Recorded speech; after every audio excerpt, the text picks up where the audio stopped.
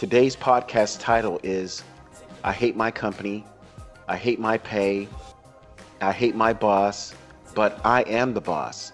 And I've wanted to do this podcast for a long time, especially for people like myself where I was about 5 years ago, where I was the owner of my company. But my mindset was I was not the owner. So on October 31st, 2014, I fired Rick, the salesperson. And on November 1st, I hired Rick, the CEO. And I know a lot of people are in this situation.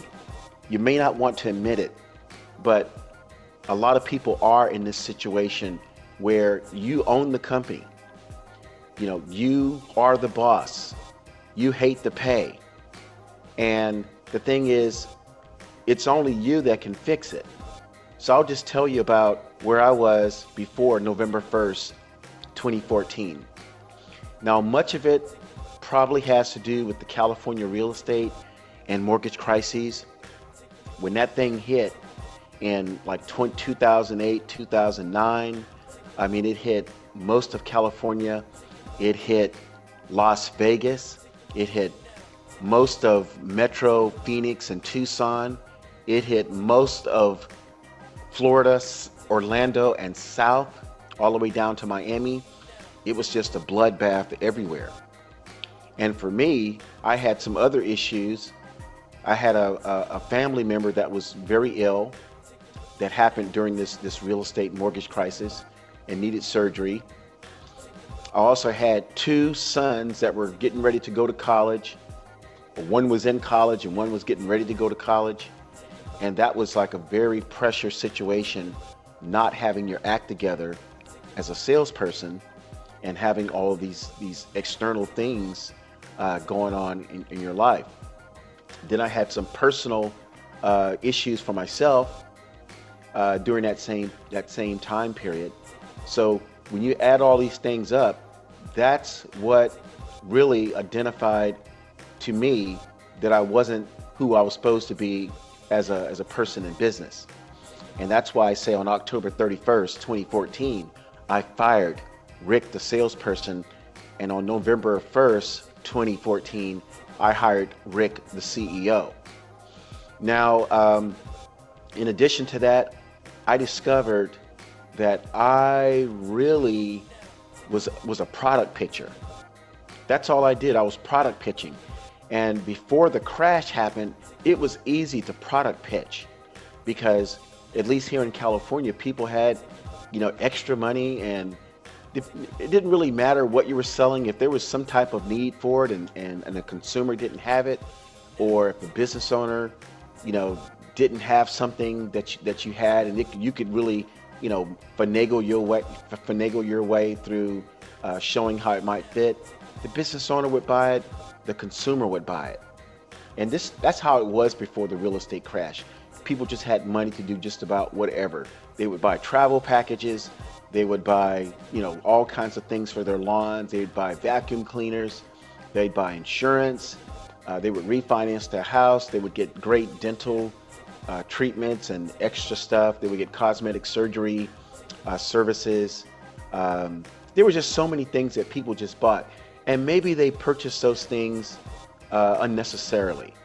They just bought it because they had money, and they were like window shopping or shopping with their eyeballs and with their pocketbooks, not really caring about other things that may come down the road. So maybe they were not budgeting. The next thing I discovered is that the companies that I worked with, they really did not help the salesperson.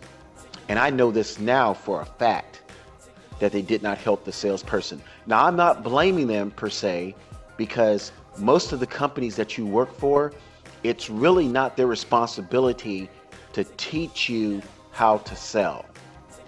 Their responsibility is to provide the products and services and the contractual agreement for you to go out and sell any way that you can.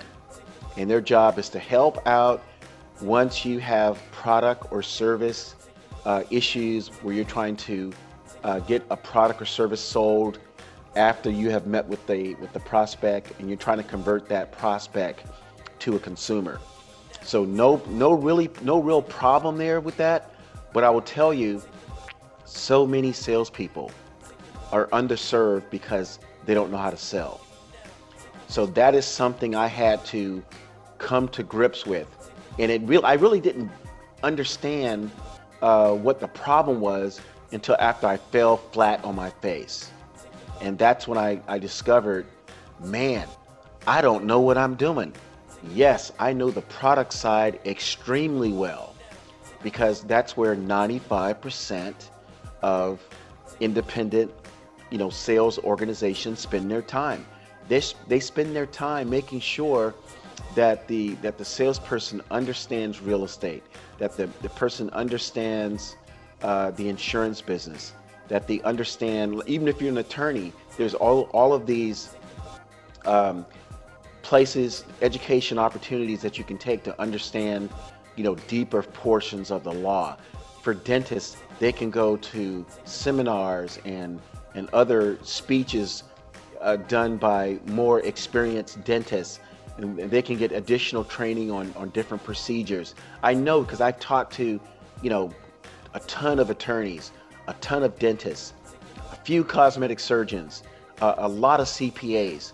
In fact, I used to have a CPA account in Los Angeles and San Francisco, where I knew at least 4 companies that had over 120 CPAs on staff. So that was 500 CPAs. I knew the principals of the CPA firms, and I used to see what they would do to make money. I used to talk to the staff accountants and some of the CPAs on staff, so I knew what they did for their clients. So when I say this, I'm letting people know that on October 31st, 2014, I had to fire myself because I just didn't see how I was going to make it. So on November 1st, 2014, I'll never forget the day I said to myself, that was yesterday, October 31st, 2014 and before, and today is a new day. I am now the CEO of my company. And I had, 2 different names before, 321 BizDev LLC, but the number of years I've been in business have been continuous without a break. So on November 1st, 2014, I said to myself, let's find out what the hell is going on with selling. Now, I think I've always said that I do have corporate sales experience. And corporate sales experience works for corporate America. Now, is there some crossover in corporate selling and independent selling? Yes, there is, but there's not a lot. The reason why corporate selling is much different than independent sales, I'm talking about independent real estate, independent insurance sales, CPA practices are independent, attorney law firms are independent, dental clinics and dental practices are independent, cosmetic surgery practices are independent. So I just want to define what I mean by independent versus corporate. In the corporate setting, for instance, I was in the health insurance space. There were only like 5 or 6 major companies. And those 5 or 6 major companies had logos, they had websites, they had branding, and the money spent on sales and marketing and advertising was easily over $1 million. So there was no true reason to have to educate the consumer on who your company was. Your company is, as soon as you show your card, people automatically know what you market, what you sell and you market. They know why you're calling. As soon as you say the health insurance company, they know why you're calling. And guess what? You're not going to call unless they have a need for health insurance. But on the independent side, so the first module I wrote was, what is a business? Because I said to myself, I mean, even though I knew what a business was, I said, let me go back to the roots of what I needed to know. If I was a brand new person, what would I need to know? And so I said to myself, if a person is starting an independent sales, contractor relationship, I would say congratulations. Whether you're selling insurance, real estate, you're starting a CPA practice, you're starting a dental practice, congratulations for starting your business. You have made a good decision to take responsibility for your livelihood as an entrepreneur, whether you are in business full-time or working part-time to supplement full-time employment or retirement income. Because some people start businesses for different reasons. Some people are full-time business owners. Sometimes they're part-time because maybe they have a retirement income, or maybe they have a daytime job and they want to, make some money on the side. As they say, it's an old cliche. And I put the good news is you can succeed at your small business if you understand and follow the modules after this introduction.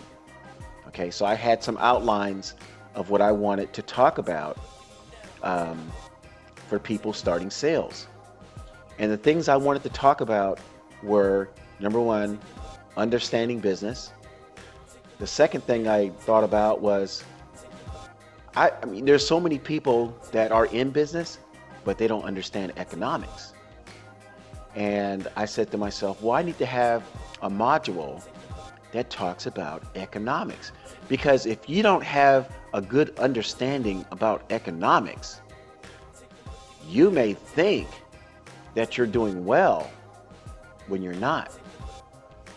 And for people also have to understand, when you talk about the subject of economics, since we are people, most of the people listening to this podcast, they're in either the U.S., they're in Canada, they're maybe in Mexico, they may be in England.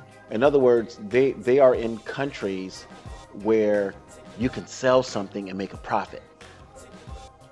So in that situation where you can take something, maybe you can buy it for $10 and sell it for $17, and somewhere in between there you're going to make about $5, $6, $7 profit. You need to understand what economics is. Okay, so the next subject was understanding how capitalism fits in to your business. Now this was a very sticky one. So I did not understand why people who are in business had a negative opinion of capitalism.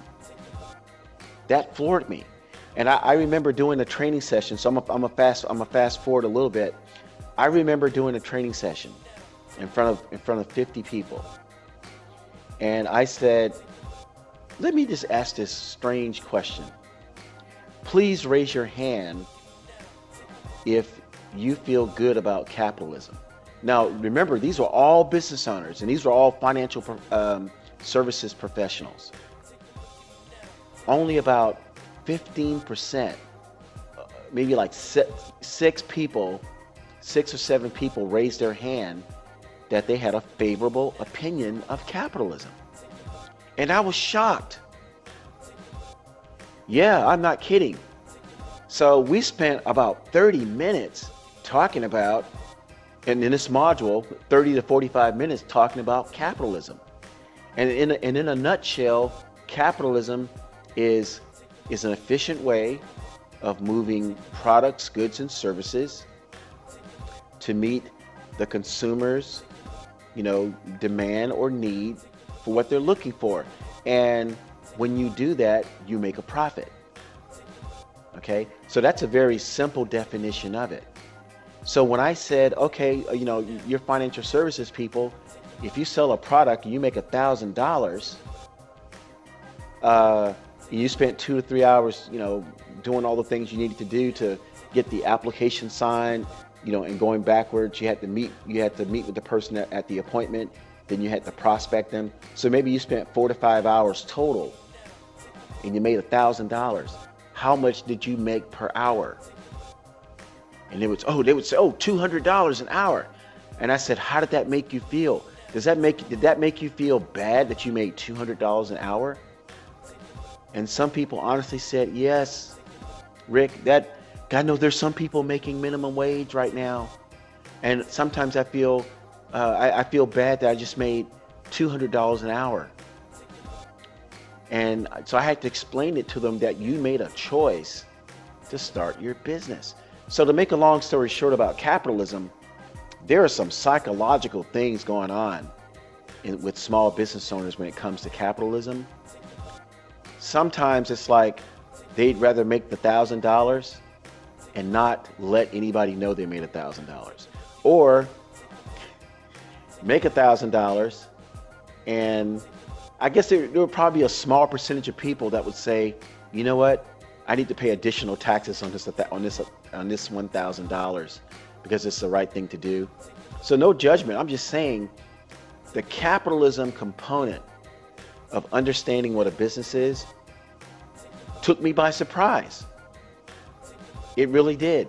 So now I spend a good 45 minutes talking about capitalism and talking about, how, taxes, help or hurt the economy, and what taxes are used for. And I would say the majority of people, when they finish this module on capitalism, they finish the class with, wow, I didn't know that.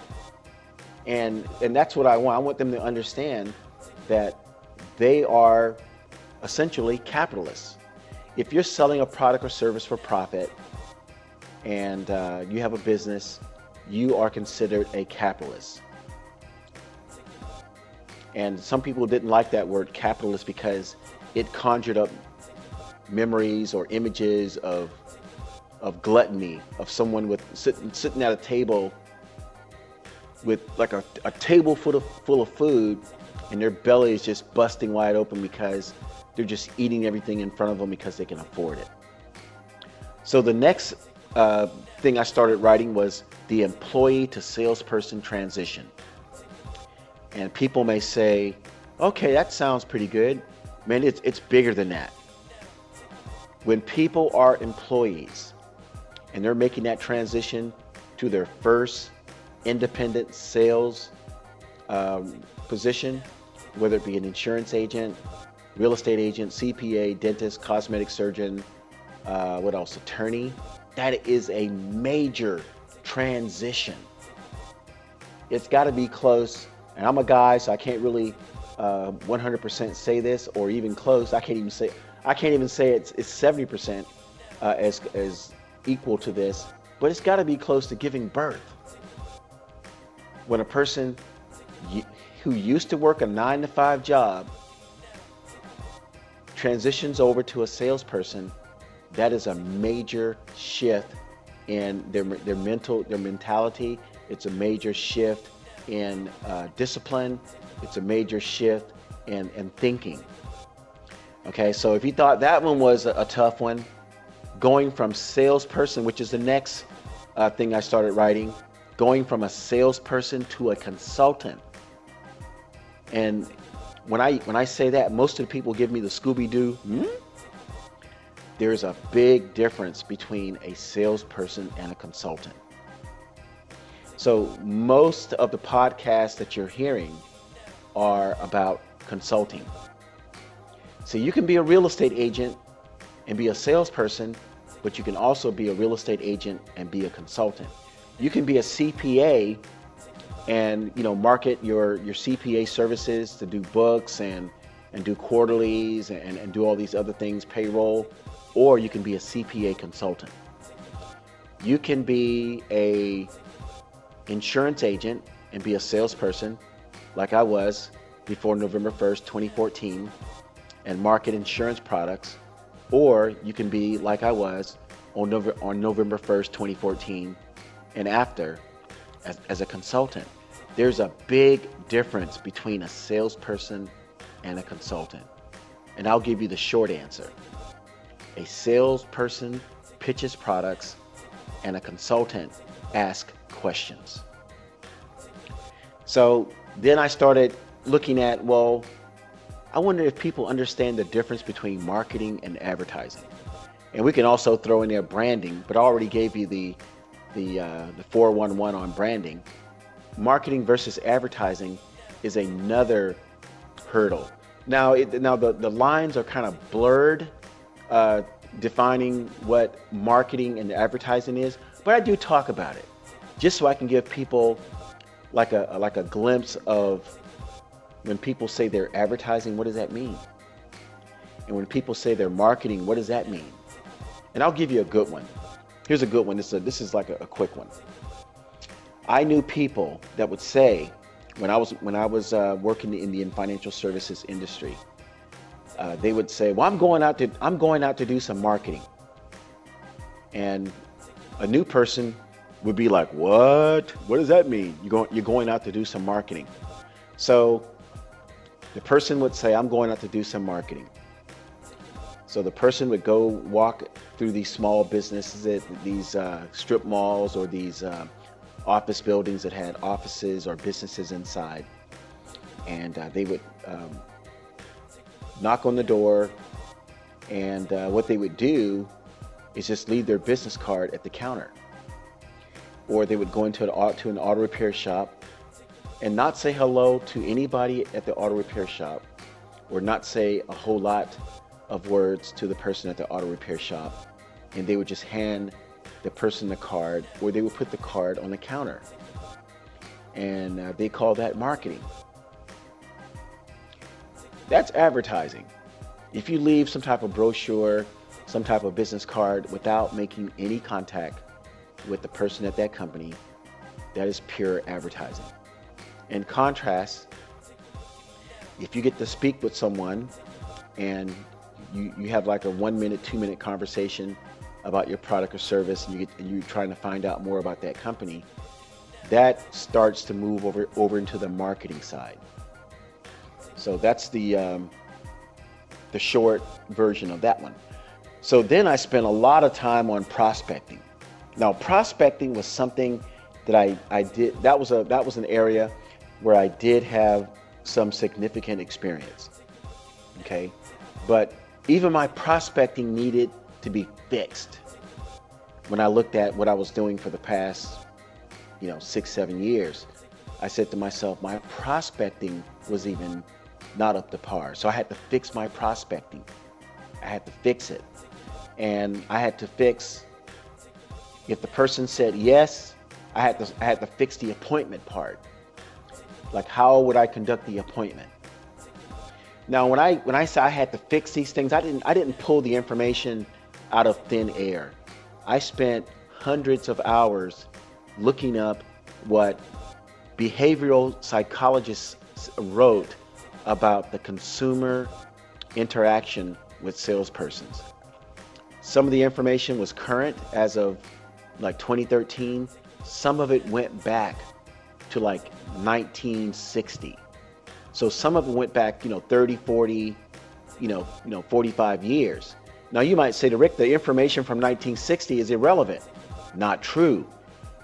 People really have not changed their behaviors.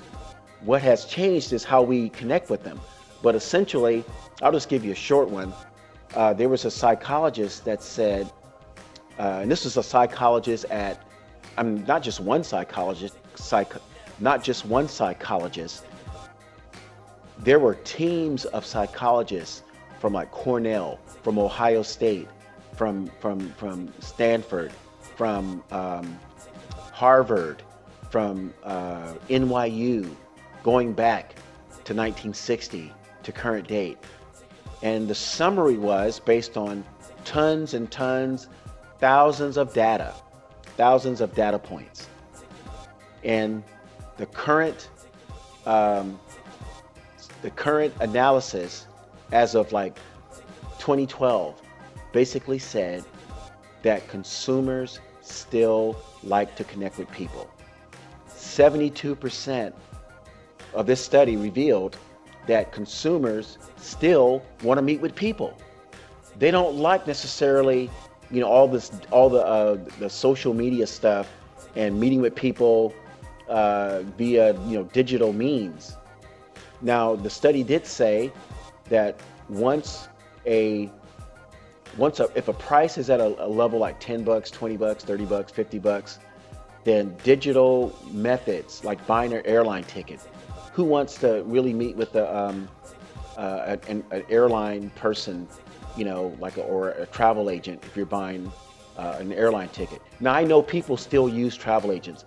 So I'm not slamming travel agents. I'm talking about, the guy, husband and wife, they're sitting around and they're planning a trip. Yeah, they can call a travel agent. Yes, there's small business owners that have travel agent services. Yes, there's multi-level marketing services that offer that. And those services are great. They're valid. They're awesome. So it's up to the multi-level marketing person to connect with that consumer to pitch that way of buying travel. But I'm talking about the person who has not been talked to by a small business opportunity about travel. Well, that person is going to go to their computer. They're going to find a place they want to go. They're going to book the hotel, book the flight, book the car, and they're done. So the psychologist said that most people prefer to do business that way if it's something that, if you're picking United versus Delta or Virgin or one of the other airlines like American Airlines or Southwest, it's your preference. You're going to do it, and there's not going to be a lot of thinking about it because it's mainly driven on price and when you can fly out and how many seats are available. So there are several variables that the consumer can make on their own without any education. But as the price goes up to like $1,000 and above, the study said that most consumers, they want to meet with the person. They want to talk to a person. They need education perhaps on the product or service. They want some reassurance on the product or service. And here's the big one. They want a great sales experience if they're spending that much money. And that's what happened. That's what kind of caused the real estate industry to be in the debacle or the disaster that it's in now. Real estate agents stopped talking to people. And it allowed companies like Redfin and Zillow to swoop on in and claim a digital position in the real estate market. But so consumers are basically saying, if I'm spending a lot of money, I want to connect with a person. And I want that person to give me a great sales experience. So I wanted to do this, kind of lengthy podcast, and I might end up doing it all over again too. But the bottom line is that I had to retool everything that I was doing for the last 6-7 years based on failing as of October 31st, 2014. So I fired myself and I rehired Rick, the CEO. So thank you for listening to this podcast. Make it a great day.